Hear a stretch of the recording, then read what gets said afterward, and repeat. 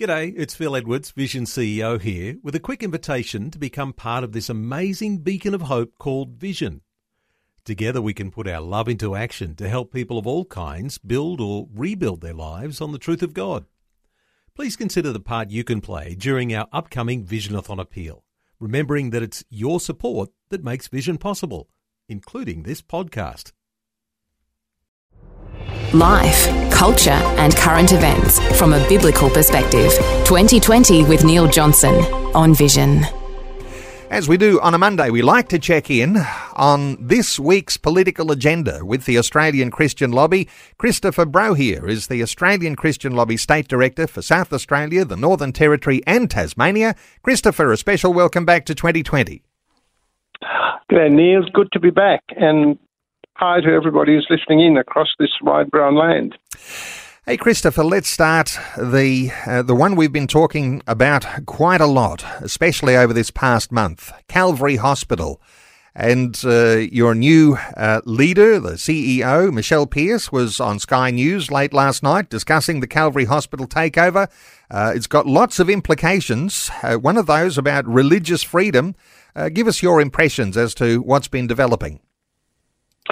So, as people may know, Neil, and as you may know, the ACT government passed extraordinary legislation in May to enable them to take over Calvary Hospital before they paid any compensation. And they walked in on the 3rd of July and they took it over. It's very reminiscent of other totalitarian regimes.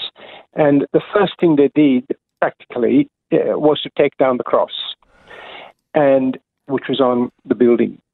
Now that's symbolic because there's a lot of evidence that suggests that this was an ideological takeover because of Calvary's stand against the killing of babies and also assisted suicide.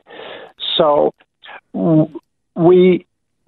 it raises a massive issue for Australia, that any government which is ideologically opposed to a particular organisation can move in and take over. It's not just in the faith in terms of religious issues, but if a Greens government doesn't like horse racing, they could come and pass legislation and take over the local racetrack. It's a massive issue, and Senators Canavan and Pocock have set up and through the Senate an inquiry for the Senate to consider a bill which will force the ACT government to conduct a proper inquiry and expose the motivations behind this totalitarian takeover. It's a really important issue. So we had a webinar last week on Thursday. There were about 1,300 computers that logged on, and so we reckon about 2,500 people, to encourage people to write in submissions on this issue to this Commonwealth inquiry. And Michelle was on Sky last night talking about it, the importance of freedom of conscience. This raises an issue that goes to the heart of Australia. The issue is not so much how much money we have, but what's at our fundamental core? Is it freedom, the freedom to think, the freedom to believe, or is it simply being dosed up and said to live a quiet life, looked after by the government, and then we die? Life is more than materialism. Christopher, let me just come back to something you said, and just to reflect on this for a few moments, because whenever we use these words, authoritarian, and listeners will have heard you say the word totalitarian, and when we apply these to governmental context in Australia, it just doesn't feel right. It doesn't sit with the way we think we ought to be. But just to reflect on something here, because when we use that terminology, it's challenging. But from my understanding, I'll get your clarity here, but so aggressive was the takeover of the Calvary Hospital in Canberra that into the legislation, the ACT government had written in there the allowance for the deployment of police to use force as was reasonable necessary to gain control of the facility. that is something that does sound to me like it's authoritarian. It does sound to me totalitarian. Is it too big a stretch when we use those sorts of words? Do we have to be cautious about those words when we use them in Australia? What are your thoughts here? I think I use the word totalitarian advisedly. This legislation, the ACT government suspended the normal committee process, so they rushed it through. There wasn't the normal review process that the ACT standing orders in Parliament require them to do. And so they introduced it I think at the beginning of May. It was passed by the end of May. This was a determined totalitarian push to take over. And the legislation extraordinarily provided that they go in on the 3rd of July and take over before compensation was agreed or paid. So Calvary still has not got any compensation. It's lost its 99-year lease. It's lost its intellectual care and of the people. It's lost all of that it had built up over 26 years of good service. Gone, and they haven't got any money yet. That'll be paid. That'll be worked out. But if you look at it in that context, it is a totalitarian, the act of a totalitarian regime that is not open to scrutiny and just push this through. And when we talk about a religious voice in all of this, sometimes we think about religious freedom, and we might be able to say that the attack on religious freedom has been about silencing the Christian voice in debate. But this is taking things to a whole new level, the thought of a hostile takeover of the assets of the church to silence religious freedom. It is a whole new level, this, isn't it? Absolutely, and it's all of us, because if the ACT government, for example, decides that they don't like your position on climate change or horse racing or anything else, who's to stop? This applies to all of us. And therefore, it's really, really, really important that we keep talking about this. The ACT government and others would like to say, well, game over, just move on. But we have to keep talking about this, have to keep shining a light on this ideologically driven move to take over a hospital running well because its philosophy was opposed to the philosophy of the government. So now at a federal level, which is above the ACT level, because when you've got territories, they come under jurisdiction federally. So now this inquiry by the call for an inquiry by the ACT into this whole issue, Senator Canavan, and this is something that everyone right around Australia can participate in, making a submission to what this ought to what sort of outcome ought to happen here. Yeah, everyone can take over. So we've got on our website www.acl.org.au/campaigns, and there's a specific tag there line which will take you to the Calvary inquiry, and so jump on if you're listening and have a look at that, and there'll be some notes about some of the things you can think of saying. But it's really important that we let the Senate know that the whole community across Australia, from Hobart to Darwin, is concerned about this. We really need to show that for us, freedoms are important, the freedom of conscience, but the freedom for truth. If that goes, there's nothing left foundational in the country. Okay, and how much traction do you think this issue is getting in mainstream media? Christopher, sometimes the sorts of things we talk about, and I have conversations, people have got no idea what's going on behind the scenes, and you don't know unless you're listening into Christian media. Is there any traction for this in mainstream media that's going around the nation? There was, up to the point of Calvary takeover. There was the Canberra Times was involved, the Australian was involved. As always, the media attention switches from the issue of the day to another issue of the day. So it's up to us to keep talking about it. It's good that Sky is involved in it, but Sky is a fairly small portion of the media market. So we have to keep pressing this. And this is one area that the inquiry is one area where we can keep doing that. And it's instructive that Senator Pocock, who traditionally doesn't side with people of faith on some of these issues, has been, along with Matt Canavan, have been the proponents of this inquiry because he's received such a lot of feedback from his electors in the ACT. All right, still plenty to talk about on this issue, but for listeners, the ACL website, acl.org.au, and you'll find a link there to how you can make a submission to that inquiry. Hey, let's touch on something in your neck of the woods. Love Adelaide had an annual gala ball last Saturday. What's happened there, and what's so good about that Love Adelaide organisation? So, Love Adelaide are the promoters and those who put on the Walk for Life, which we've held here in Adelaide for the last 4 or 5 years. And they had a gala event on the weekend. But the national implication of this was that Senators Antic and Babette were there. Babette from Victoria and Antic from South Australia.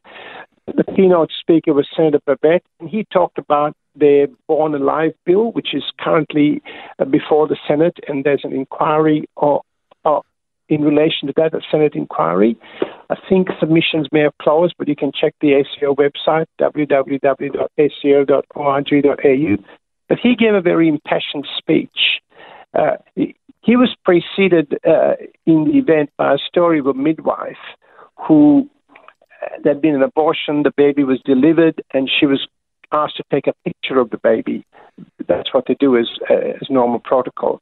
And the flash caused the baby to start breathing.